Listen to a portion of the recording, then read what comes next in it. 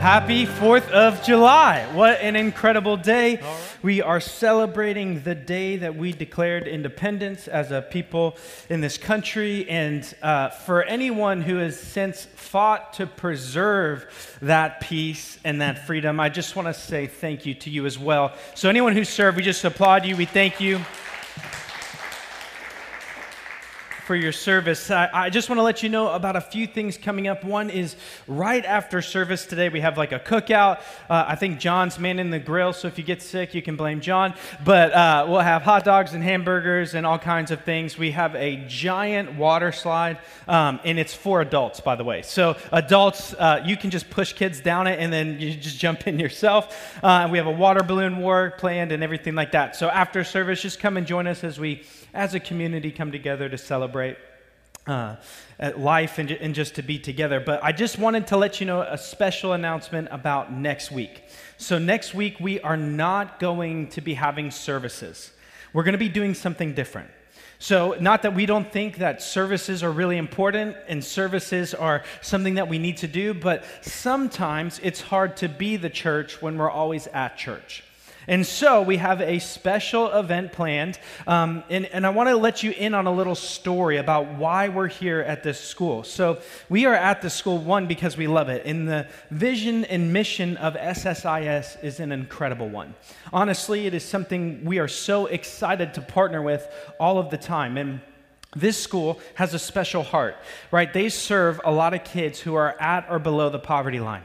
And so by being here at the school, we actually pay rent every week directly to this school. We write them a check as a church to meet here, and all of that money goes right into the school to help them out. It serves them in many ways. But we can go above and beyond, can't we, church? We can do more than that, and we can be part of what's happening. And so here's a way for us to serve. On July 10th, which is next Saturday, we will meet as a church here. We won't have any services. We may praise, we may do something like that, but we're going to work on serving this campus. So we're going to plant plants, we're going to mulch, we have a guy coming and he's pressure washing the whole building for free, by the way. We have people coming in to paint. We're going to paint the front room. We're going to just clean and get this place ready. And later on in the year, we actually have a guy coming in who's going to clean all the floors in this building for free. Wax them, clean them, everything like that. And that all happens, one, because of your generosity as a church with your time, but also in your generosity in giving. All of that helps us continue to reach people with the gospel. And here's what I firmly believe. People won't really want to know what you have to say until you earn the right to be heard. And as a church, may our service in the way that we love people and serve our community be the gospel that we preach. May they see the gospel in action in our hearts. Why would a bunch of people show up to a place that they're paying to use and then beautify it? Because we serve a great God who does immeasurably more than we could ever hope for or imagine. And so we as a church are going to continue to do that. And so would you consider joining us next Saturday? We have a lot of plans. I'm ambitious. And so for me, I'm like, let's just build a whole new building, right? But we're not going to do that. And so if you want to come, it's a couple hours, nothing too crazy. There's signups in the back. I would really encourage you to do that. But also, one of the ways that you can participate is by giving. So if you want to give, you can do that by texting 84321 with any amount, 84321. Text in. You can go on our website, or kind of the best way, you can just go ahead, write a check, or put cash right in the black box in the back. But all of that money, we want you guys to know that when you give, it's going to ministry. It's going to improve and help this school. And so I'm excited this morning. If you might have noticed, our bumper's different than ever before, right? We're in a brand new series that we're calling Summer in the Psalms. And I don't know about you, but the book of Psalms is something that I have really struggled with a lot in my life, because I am not like a poetical kind of person. I'm actually a very direct person. So when I read poetry, I'm like, just say it. Just say your life's terrible. You're not in the pit of some cave. Just get on with it and just say, my life is awful. Let's go. But that's not how a lot of people work, right? Because poetry and songs and art have this way of kind of expressing what words cannot. See, because I'm not really into expressing, I'll just say it and be like, it's deeper than that, but life is terrible. Okay, it's worse than that, but that's the best I got. It's awful, okay? The Psalms are a way for us to pray and praise in the midst of life. And I don't know about you, but like that's something we definitely might need in this season in the world, in this season of life. And so the book of Psalms is 150 different poems that are written over thousands of years by different authors, and then they're compiled into this incredible book that we have kind of right in the middle of our Bible. But here's the incredible thing about that. In the wisdom and guidance of God, those books have been compiled into 5 separate larger books. And these books all map and kind of tell the entire story of the Bible. In fact, they were meant to show and be remembered as what we call the Torah or the law, the first 5 books of the Bible. And if you are familiar with this, the first 5 books of the Bible that story is repeated all throughout Scripture. We call it fall, rescue, redemption. Fall, rescue, redemption. We see that story present in the entire Bible, that we fall and people fall short and do things and all kinds of things like that. And then this rescue begins to happen. And then through this one who rescues us, there's redemption. But what's really interesting about the book of Psalms is David is the author of most of them. You might know David and Goliath. He becomes a king. He does all of these things. He authors a lot of them, and some of them are authored by others, and some of them are anonymous. But here's what's incredible. These books, a lot of the times when David is writing, there is no temple. There is no place to meet with God. It's like portable church, right? They're in a tent, like kind of like us. So it was box church, right? Like they go ahead and they would move and go around. It was portable church. The early church was set up and tear down, right? Like we're just following in the footsteps. And so what happens is David is writing these Psalms in this way where he's saying, oh, Lord, I just want to be in your presence. I just want to be with you. I just want to be in your temple praising you. But the temple didn't exist when David wrote. But what happens with many of the Psalms, here's how I want you to think about it, is that Israel has to leave. Babylon, this nation, comes in and takes Israel out of Jerusalem. And when they do that, they burn the temple. And so what do you do as a people when the place that you met with God is burned? What do you do in that moment?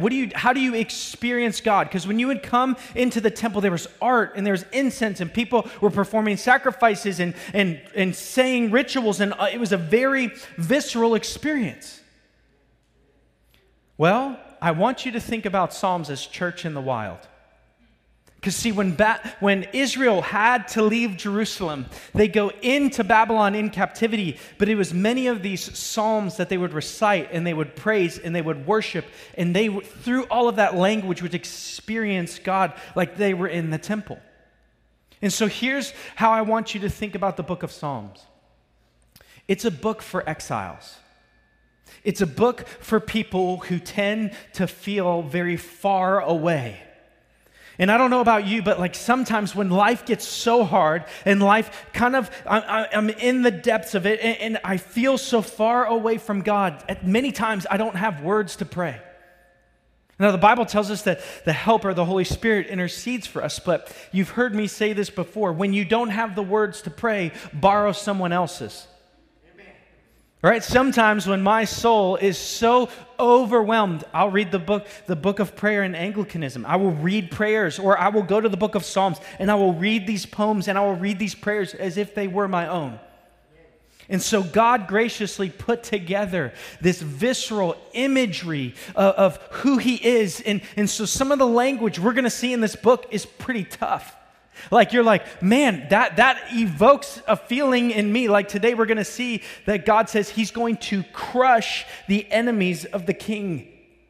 Like a rod who hits a clay pot, he crushes it and dismantles it. And you say, whoa, that's language that like, I'm not used to that kind of Jesus language, right? Like it's all lovely and nice. And God's saying, no, I want you to feel this because it's for exiles. Where you couldn't get the experience of being in church and being with God's people and all of those things, I want you to be able to experience it through the Word. That's why the language is so beautiful. And so today we're going to jump into the very first 2 Psalms. So Psalm 1 and Psalm 2. And here's why. Those 2 Psalms introduce the entire book.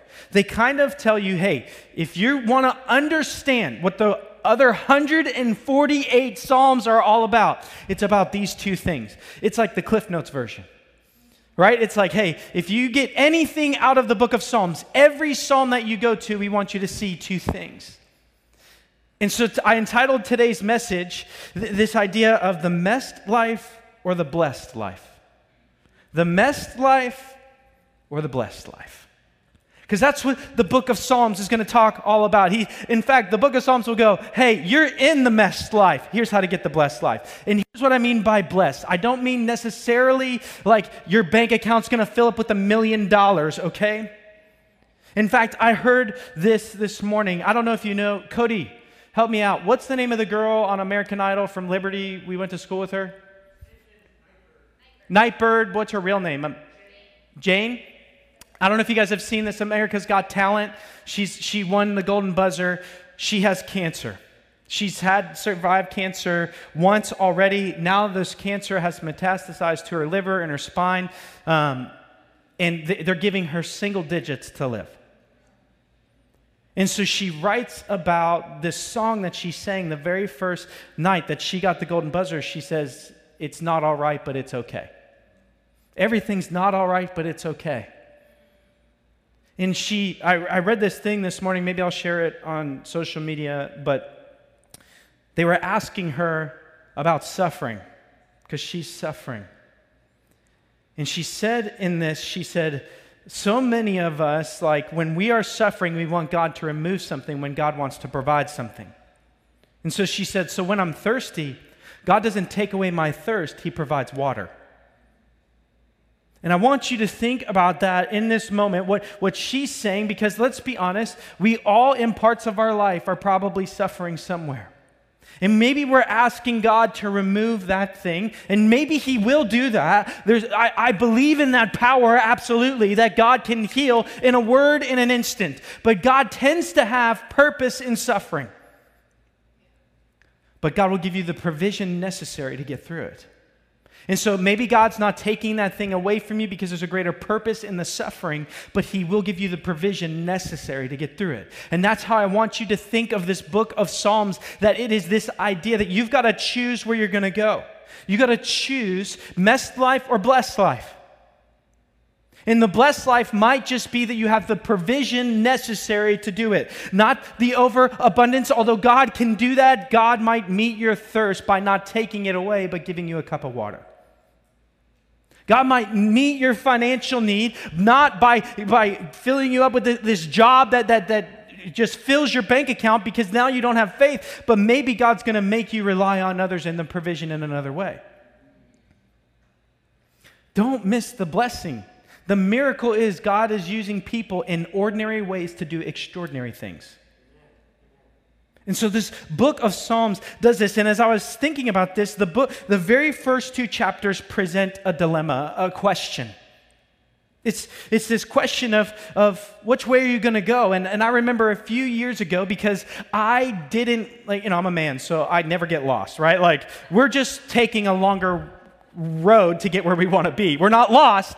We're just moving, okay? And so this was before some of the young people in the room were like, there was a time when maps weren't on phones? What? Okay, so there was a time when I'd have to go on this thing called MapQuest, okay? MapQuest sounds so, I was like, adventure awaits, MapQuest has arrived, right? So I go on MapQuest and it would just kind of print out what you were supposed to do. And then your Siri was your co-pilot, right? And they'd be like, turn left now, right? And you'd be like, oh, right? So that's how it worked. And I remember there was one time that we were driving and I totally missed my MapQuest directions, but I didn't want to admit it. So I just kept driving no, this is the right road. And it's telling me that I'm heading in the direction opposite of where I want to go. The cities that I'm now heading to are opposite. I'm like, they're confused. I'm not. Let's go. About an hour later, because we should have arrived at our destination by then, I said, I think I might have taken a wrong turn. See, I chose the wrong fork in the road and I stayed on the wrong path for far too long, which led me to not getting to where I needed to be and delayed everything because in my pride I couldn't admit it. This is the dilemma that the book of Psalms is going to present to us in the very first two Psalms is, hey, you're going to have to choose a direction. In fact, anyone seen the movie Trolls? Raise your hand if you've seen Trolls. No one wants to admit it. I love it, okay? The first Trolls is the best Trolls, okay? But there's this funny thing in the book of Trolls. There's this, okay, if you haven't seen it, you're going to be like, I'm not going to watch it after this. The Trolls are trying to get to Bergentown, okay? And there's this, oh, this sounds so stupid. There's a cloud that can talk, okay? And this cloud, these trolls have to go through these tunnels to get to Bergentown, to go save their friends, their other troll buddies, okay? And when they show up, there's a bunch of holes in this wall, and they have to choose a path. And the cloud shows up and says, choose wisely your path, for one will lead to Bergentown, and the other to death. And then it's like, death, death, death, death. He's doing his own echo, right? Who did it with me? Kelsey. Okay, my wife. Death, death, death, death. And I know that that's funny, but I think many of us are standing in front of a bunch of choices right now, and there's a fork in the road, and God's saying, choose wisely the path that you will go, for one will lead to life, and one will lead to death, death, death, death. And so you and I have to make a choice, but then when we do make that choice, we have to know that we're on the right path. And so if you have a Bible with you, let's open up to Psalm chapter 1. But if you remember this idea, the Bible's going to hit on this again. In our series on making it through the mess, where we talked about mental health, we said this, and it came from Craig Rochelle, how you think determines how you live. Okay, let's say it again. How you think determines how you live. Right? Because how many of you know God, but you think much less of yourself than what God has told you who you are, and you're living in a personal hell because you don't like yourself, because you're not living in the way that God has told you to live, because you're listening to a different type of thinking. We all know how dangerous this is. And so God says, yes, I'm here to renew your heart, but I'm also here to transform your mind. Because how many of us know that these two things don't always equate? And how many of us listen to the head, the negative thinking, over the truth of God so many times in our life? The truth of it is simple. Change your thinking. How many of us know that's not so simple? Why? Well, because the enemy that we face is a deceiver, and he's really good at it. In fact, he got Adam and Eve to fall out of a perfect relationship with God. The fact that you and I aren't in a perfect relationship with him right now makes it all the easier to deceive us. And so Psalms goes, this book is for exiles. This book is for people who are far from God. And you say, well, there's not a temple that we worship in now, but how many of you are in a literal wilderness in your life, like a figurative wilderness in your life, that you feel far from God? Then this book is for you. So how we think determines where we go. So here's how we're going to say. The road you choose determines your destination. Let me just ask us, like right now, just where you are in your life. What road are you walking on right now? See, we all think that the end of the road won't get to us, or we'll just turn off at some point. We'll just veer off the road. We're on this road we know we shouldn't be on, and we're going to do a U-turn, or certainly there will be a way to turn around. But I'm just telling you, without God, without the Holy Spirit, it's a one-way road. You're going to need God to pick you up and move you to a new destination. And so we are going to go into this. And so let's take a look at Psalm chapter 1, just starting in verses 1 through 3. This is the proverbial fork in the road. This is how the Bible begins to talk about what we are going to go through. Blessed is the man. That word man is meant to represent humanity, men or women, right? Blessed is the man who walks not in the counsel of the wicked, nor stands in the way of sinners, nor sits in the seat of scoffers. So the Bible opens up and says, blessed is a person. You want to know who you don't want to run with? You don't want to run with these guys, right? Because here's what we all know. The company you keep determines where you're going to go in life. Okay? Show me your friends and I'll show you your future. Right? We've all said this to our teenage kids, right? Like you're a teenager. Choose your friends wisely because they will determine your future. Bible backs that up. Who are you running with? Who are you going with?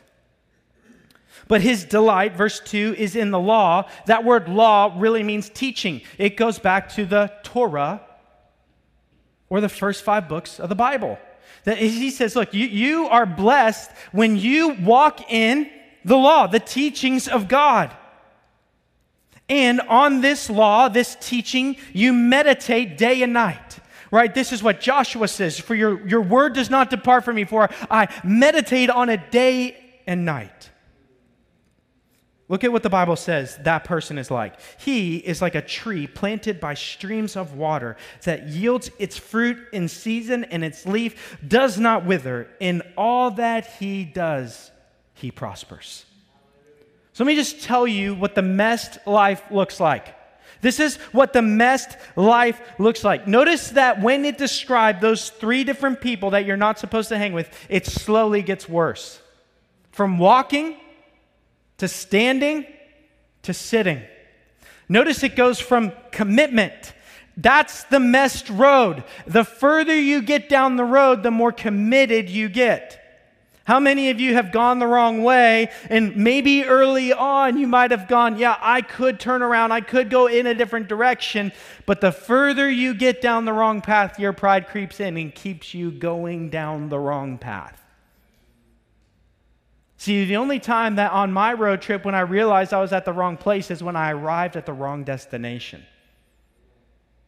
The opposite destination. Right? And so here's what I need you to understand. When he says walks in the counsel of the wicked, that's how you think. Are you walking right now with people, with ideologies, with ideas, with thoughts, with teachings that are opposite of the teaching of God? Is the world affecting the way in which you're thinking?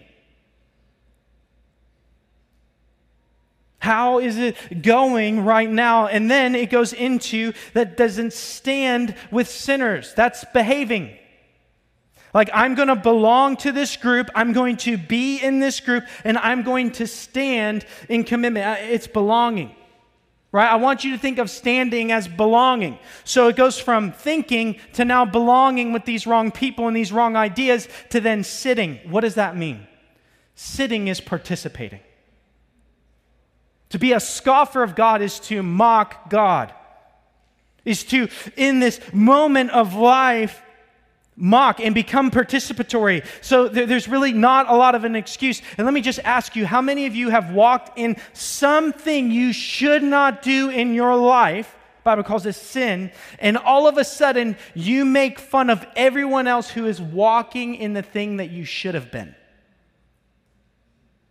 Here's like the most common thing, right? I remember there was like a bachelor, bachelorette. I don't watch these shows because they're awful. But there was like one who was a virgin.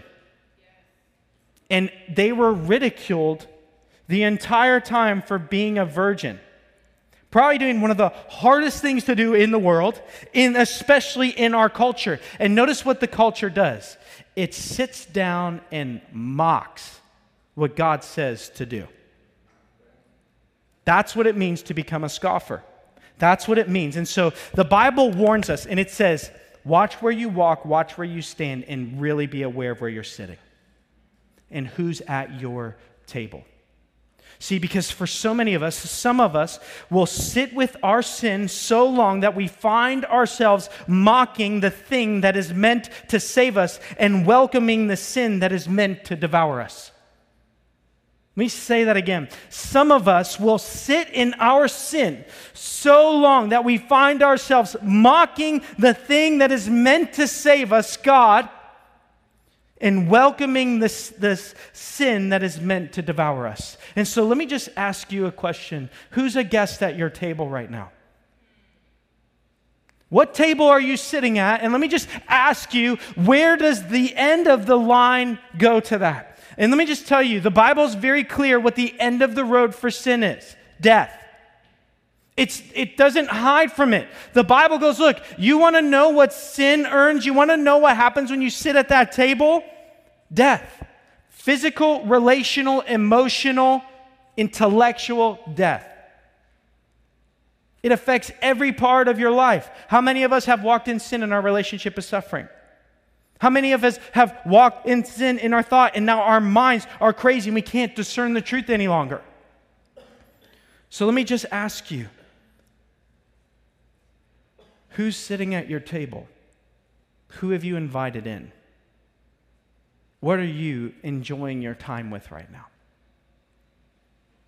If you're just walking or standing, you need to turn around right now. You need to make the choice. Because let me just tell you, while you're walking, it's much easier to just turn around. But when you're sitting and you're entrenched, you have to do all the power to excuse yourself from the table and to stand up from the table and to pull out your chair and to tuck your chair back in. Listen, don't do that. If you're at the table with sin, just kick the chair over and run, okay? But here's the deal. Do you see how much more effort it takes to get up from the table than it does to just turn around when you're walking? And so let this be a warning just right now to everybody. If you're walking in something that you shouldn't be, this is the Bible's way of saying, turn around. Turn around. Because the Bible says that the end of that road is perishing. But then the Bible goes, okay, so you want to know, so that's the messed life. That's where it's all messed up. And let me just tell you something. Has anyone been in a situation that was all messed up and you didn't realize till you got out of it and you go, that was messed up? That is the deceit of what can go on, because what's happened? It's affected your thinking. Has anyone ever done something in here and go, what was I thinking? Well, that's what happens when your thinking goes awry. And so this blessed life now begins to come into our moment. This blessed life of what does it look like? And the Bible begins immediately and says, you want to know what it looks like? It looks like the one who follows and meditates on my word. Here's the reality. How are you going to know what path you're on if you don't know what the path is supposed to look like? Right? Like if you don't know that the end of your destination is in a tropical rainforest in a mountain and you find yourself in a desert that's flat and burning, you're like, I didn't know. Well, that's because you didn't know the description of where you should be. Anyone ever give directions about the description of what, like, yeah, you're going to go take a right at the KFC, all right? Then you're going to go about 200 feet or so, and you're going to find a little red tractor. At that tractor, you're going to need to take a left, okay? Then you're out of distances. You're like, then you just go down the road about 5 minutes. And you're like, 5 minutes is relative. If I'm going 5 miles an hour, I'm not very far. If I'm going 100, it's pretty quick. And then you'll come to a little blue house with white shutters in a gravel driveway. I'll be standing out front waving. If there's no description of where you should be, how are you going to arrive where you need to be? So the Bible says that the one who dwells on my word, who meditates on my word, is going to start getting a description of what this life looks like, of what this blessed life looks like. And notice what it says. It says that this person is planted like a tree. Planted is this idea of, notice he contrasts sitting. Sitting and being planted. Planted in God means that your roots are deep. You are steadfast in it, that you are secure in God and nothing can uproot you. But notice with sin and with this messed life, God gives us a way out. It's just sitting. It's not planted. It's sitting. And you have an option to always get up. And some of you need to consider the option right now to get up. And so the Bible says that when this tree, which is planted by a river that never runs dry. What is that river? The Word of God, the eternal life. It goes back to Eden in the garden, that there is this river of life that never runs dry. And so here's what that means for the tree. You'll never be without. You'll always have what you need. And notice what the Bible says. The tree does not wither, and it produces fruit in good season. See, some of us just aren't so sure that we're on the right path because we're not necessarily seeing the fruit in our life. Be patient. Be patient, because fruit takes time to grow. right? We're growing a pineapple right now at our house. It's taken this thing like 2 years to come about. I thought for a while it was broken. I'm like, this thing is jacked. Look at this. We just cut the top of a pineapple off and put it on the ground. What were we thinking? You know what's at the top of that little tree right now? A pineapple. In about 1 month, I'll be enjoying the fruits of 2 years of labor, right? Okay? And then I think, this isn't worth it, right? But here's the deal. It will be worth it the moment I taste it. Just be patient. God is working in you something incredible. And so the psalm goes on very quickly to this idea of where do you want to arrive?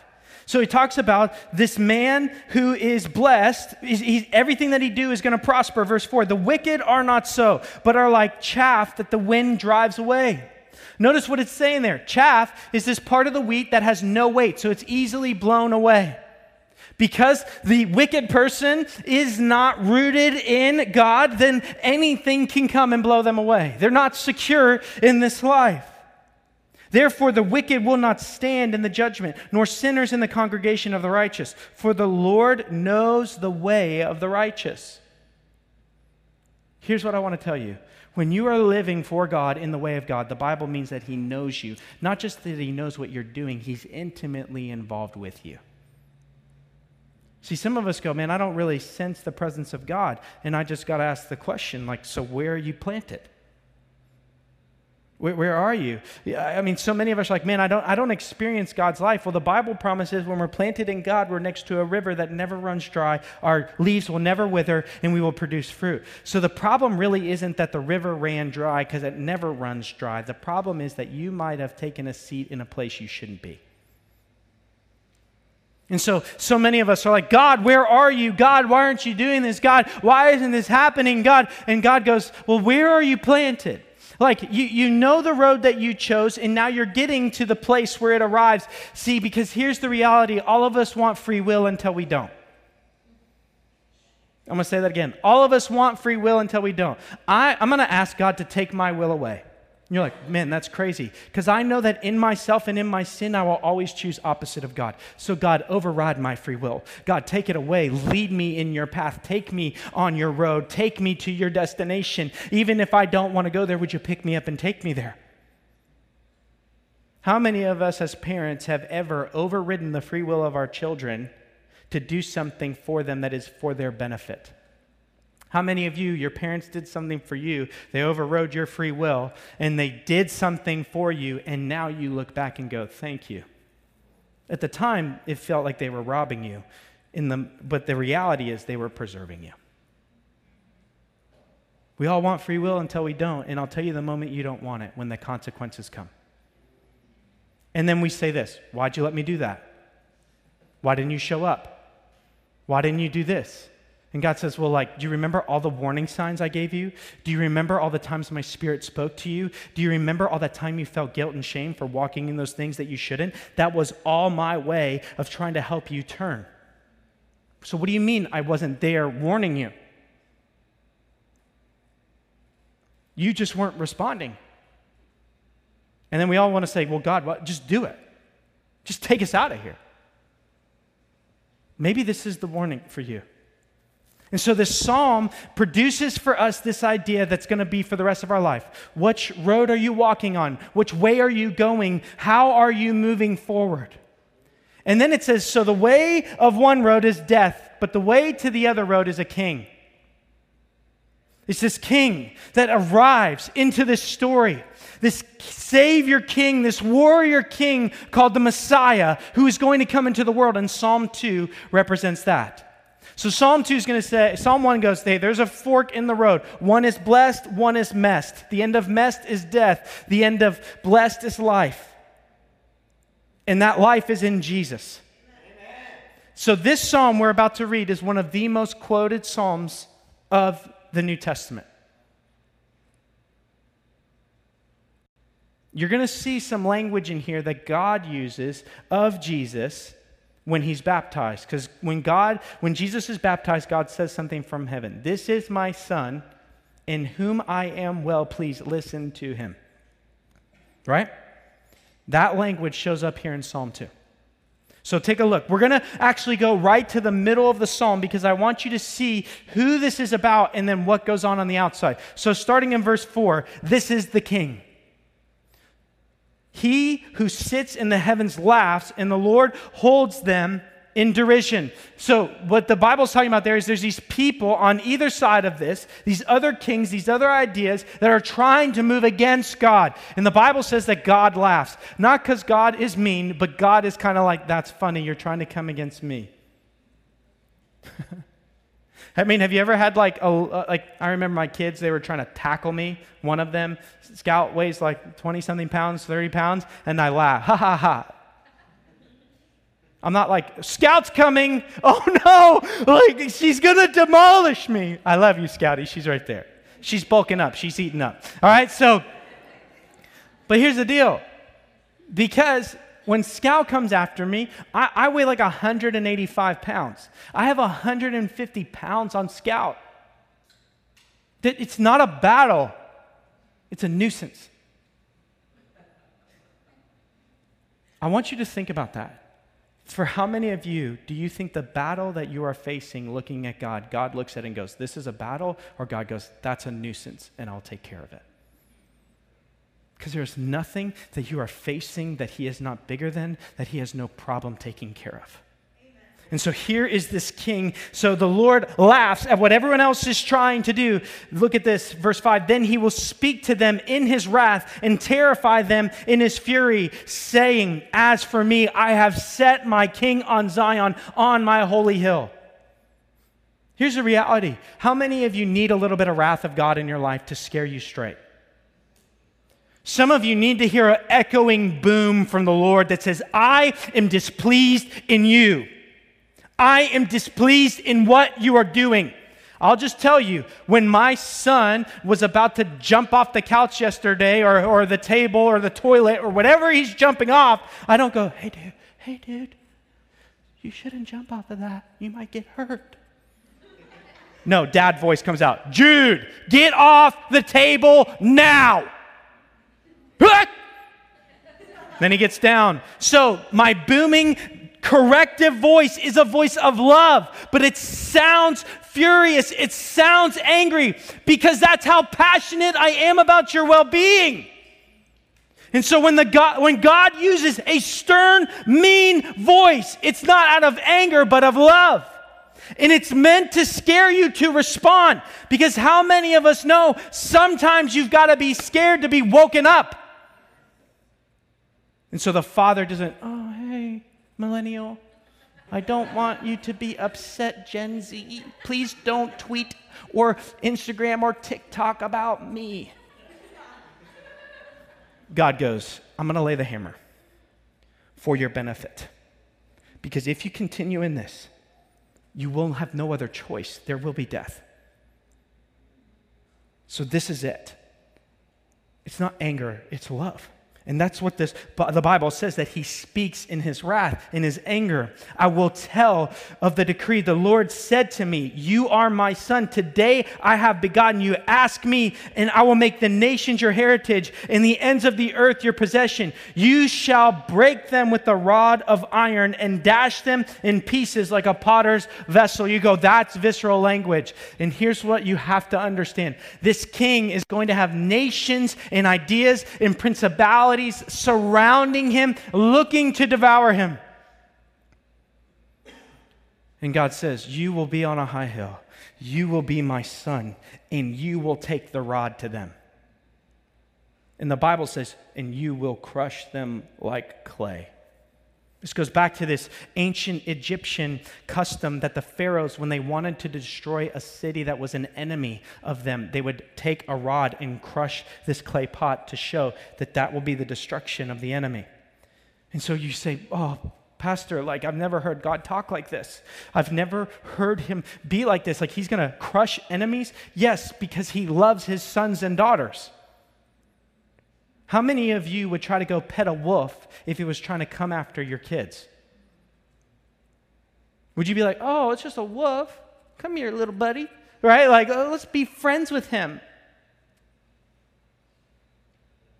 You know why families don't adopt dogs that have attacked people or other dogs? Because you don't want a wolf in the house, because you never know what it's going to do. See, because sometimes God is the good shepherd. He is the good shepherd. And I'll just tell you this. The shepherd kills the wolves to protect the sheep. It's not that he hates everything about wolves and looks for them to go and get them. He loves his sheep, so he will protect them. That's exactly what this psalm is saying. And so let me ask you, we talked about the table, right? We talked about who's sitting at your table. Who is God pushing out? And if you have God sitting at your table, there will be thoughts and ideas and things in your life, and the Bible says that he will crush them like clay. But here's the deal. You've got to let him do it. Some of us, when we're at our table with God, are so fearful of what is coming that we get up from the table and run to meet the enemy.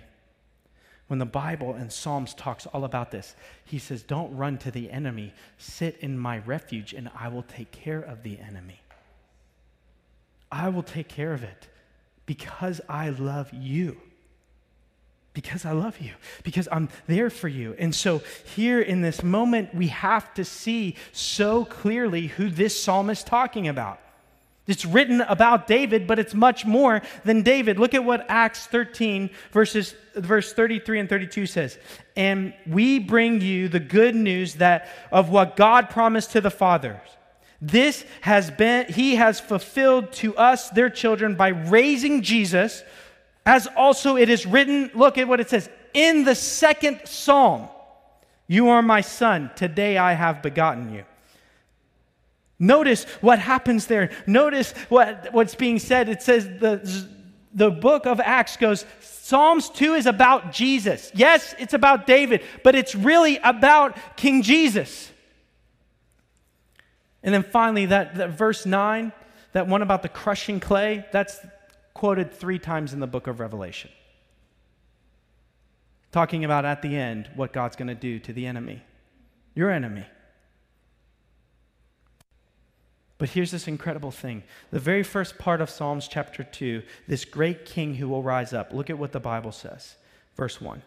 Why do the nations rage and the peoples plot in vain? The kings of the earth set themselves and the rulers take counsel together against the Lord and against his anointed, saying, let us burst their bonds apart and cast away their cords from us. What the Bible says is, this idea, that idea to plan or to plot is the same word used in the previous psalm to meditate on the word of God. He says some of us are meditating and planning and being obsessed with these opposite things of how we can get free from God. And so let me ask you, are you planning your way around God? Or are you planning your way towards God? What are you obsessed with? Where are your thoughts taking you? See, let me just ask you like a really simple question. We're talking about this table and this place and this seat in our heart and our life. Who's king of your heart?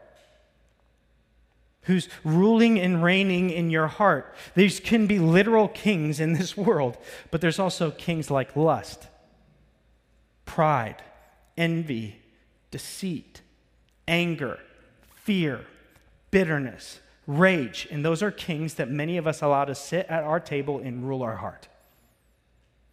And so God says, why are you even planning this? This is futile. Do you know who I am? This is nothing to me. And then the Bible talks about this king who will arise, who is King Jesus. And you think, oh man, he's going to crush them like clay. This is like what's happening in this moment. But I want you to see the very end of this psalm, what God does, because God always operates on grace.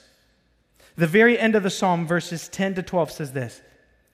Now, therefore, O kings, be wise, be warned, O rulers of the earth, serve the Lord with fear and rejoice with trembling. Kiss the Son, lest he be angry and you perish in your way, for his wrath is quickly kindled. Blessed are all who take refuge in him.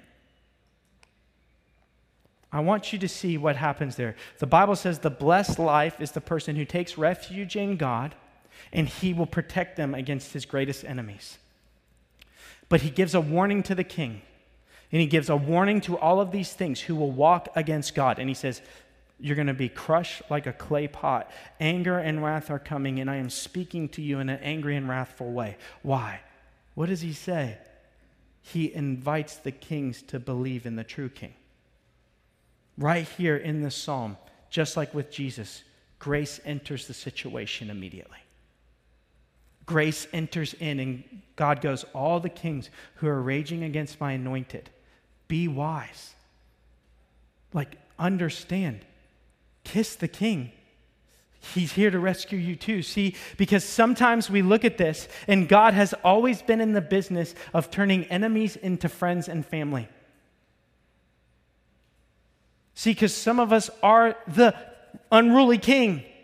We are working right now against what God says. We are working opposite of what he says. And the Bible goes, this is a warning to you. You've chosen the messed life, not the blessed life. And so the end of this will be perishing. And that looks like a lot like a clay pot being shattered. But the Bible doesn't stop there and go, it's a warning. This is going to be bad for you. What it says is, repent and believe in the King, and you will be brought in as friends. And so, as we end today, this morning, who's king of your heart? See, because Jesus is this king. Jesus is this good king who will go against every enemy. And you think, oh my gosh, what do I do? So that anger that you have, he's going against it. That fear that you have, he's going against it. That lust that you have, he's going against it. That deceit, he's going against it. Not only what the enemy says about you, but what you're walking in towards. The reality is, though, you've got to choose the right path, and then you've got to let him lead the way. How do we let him lead the way? We read the word. It means that every enemy you face, you don't have to run out to demolish it. We're in the 4th of July. Here's the analogy. My sister's here. She's in the Army. It's incredible. She's doing an incredible job. But let me just tell you, if the United States gets in a fight, I'm going to let her and her team go fight the battle first. I'm not going to go run to the war, because there's a greater one who's greater than the kings who are against me that will fight the kings for me. Does that make sense? Is this connecting? That's what King Jesus does. There's a king who is against me, an enemy who is against me that is far greater than me. And Jesus says, be still and know that I am God, and I am going to go take the fight to the enemy, and I promise you I will win the war. You only need to be still. This is what the entire book of Psalms is all about. In every place when David or others feel like they're overrun, they're lamenting, they're worried, they're scared, it always goes into praise and thankfulness.